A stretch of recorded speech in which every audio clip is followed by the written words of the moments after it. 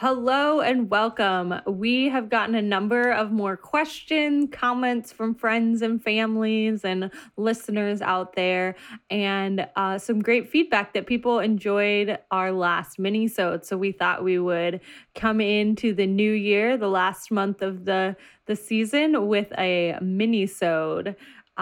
So before I get started with that, I just wanted to remind you all, we are two friends having conversations. Haley is kind of our resident wine expert, and I'm kind of the resident biology, ecology expert. But that being said, we recognize that we do not know everything, and we have made a few mistakes along the way. I know one of the most recent with our fruit fly episodes with me having morning brain, not knowing how to say words, and Haley making a couple of errors Yes, on I life don't know. I cycles. do not claim to be an expert on the life cycle of the fruit fly, but I do know how to clean up so that they're not so much of a problem. So sorry. That was on me mostly. Painful for our entomologist friends and listeners. I'm sorry. Don't listen to that episode. Just skip it. Or let us know if you'd like us to interview you. We would love to have you on and you can explain that part For of things. sure. We are actually in the market to find a entomologist to help us with some of our pronunciations as well as bug life cycle facts. I think I got flustered and I said that the pupa was the adult state, and I just was flustered because I was talking about things that I kind of know, but I don't really know, and so my bad. I know a pupa is like a chrysalis. It's like that, but I just brushed over it.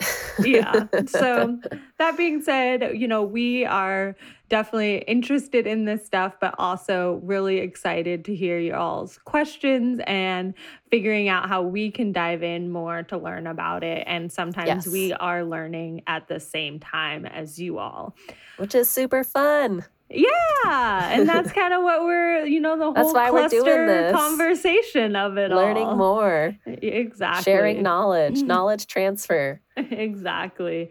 So that being said, I did want to just say that we had a really nice compliment recently from somebody in the wine industry that told us that it was the best wine podcast that he had come across, which was super nice and gracious. Yeah.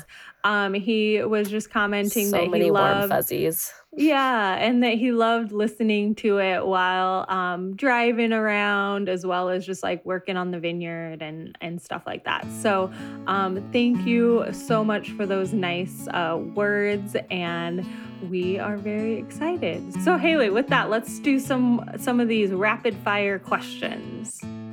I'm Haley. This is Ashley. We are Whole Cluster Conversation.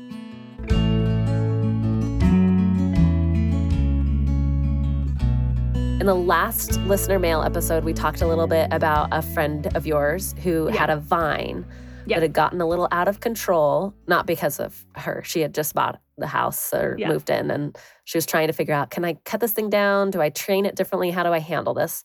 Well, this listener wrote in and asked, what about other plants? If we could, there are a couple specifics, but I'm going to kind of generalize and then we can get specific. Since this isn't about vines, I'm going to field it to you, Ash. Can you or should you prune back bushy plants?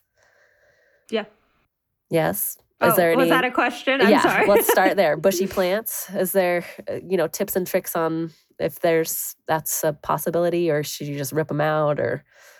Yeah, I mean, I think it's kind of like our weeds episode, just thinking about are things where you want them to be. I always am a proponent just because I don't like to work as hard at things. So I tend to just you're really let efficient. things be natural. And but that's not always people's aesthetics. So I would say, like, if you do need to trim back, that thinking about pruning season is coming up. The best pruning time is, in the winter time when all of the plant reserves are in the roots in the ground. So you're not, causing them additional harm. So I would say, yeah, if they're like, that vine just really in your way in some place that you can prune them back. I am not an expert on pruning, although I find it very relaxing and a fun Chop, thing chop, to chop. do. I do. Like even growing up as a kid, I would just go and like cut bushes because I thought it was Yeah. fun. I'm a weird child. That's Holden's. He loves it.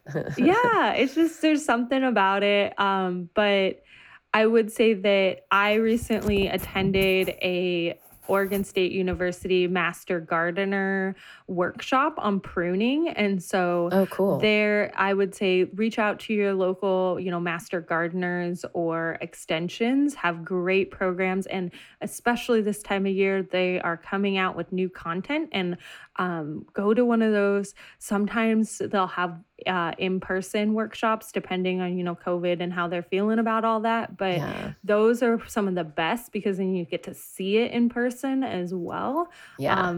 And I would say, yeah, you use this time to do some of that pruning.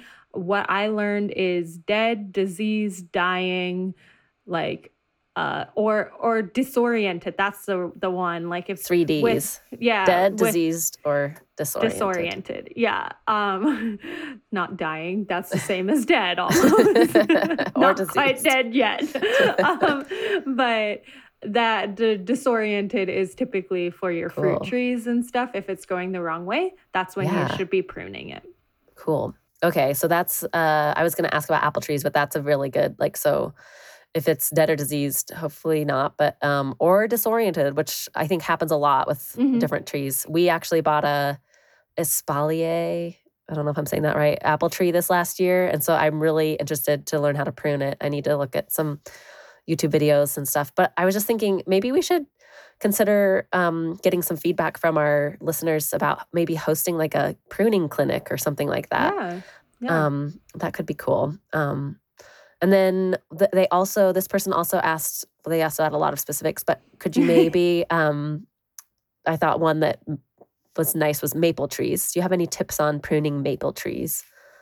Not particularly. I will say Same that like thing, I the have 3Ds. Follow the 3Ds. Follow the 3Ds. And the other thing is just, if it's like coming down or whatever, just growing down. Regular tree maintenance is really important. If you don't know what you're doing, reach out to a local arborist and have it done. Good tip. If you want wildlife, keep your limbs down on the ground to protect or to have habitat for little critters. If it's disease, then you probably want it gone. So that's been something that I've been dealing with, is just that I have a little bit of potential fire blight in my leaves. So I've been really trying to get rid of them. But in general, if you have the ability to leave those things down, they build up your soil and they create good habitat. So this listener is interested in wine for the year, in your wine for the year. Yeah. Where are you in the process, and when will this vintage be available for sale? Yeah, we, so 2021, when this episode airs, it'll be December. So hopefully we'll be completely bottled. Nice. We started bottling mid-November this year, and some of our wine will be for sale. We did a homestead style, which is similar to a pet nat style, but people can't really, some people disagree on what pet nat is. So we just started calling ours homestead style. And that hopefully will be for sale in December. So we call that General Funk, which was Marshall's alias for the paddle boat. I'm excited. I've had some of your General, I think I called it something punk before, General Punk. It's good. It's a fun and I wine. really like it. Yeah, it's a little different. So that's exciting to hear that it's coming back. How's your Perry doing?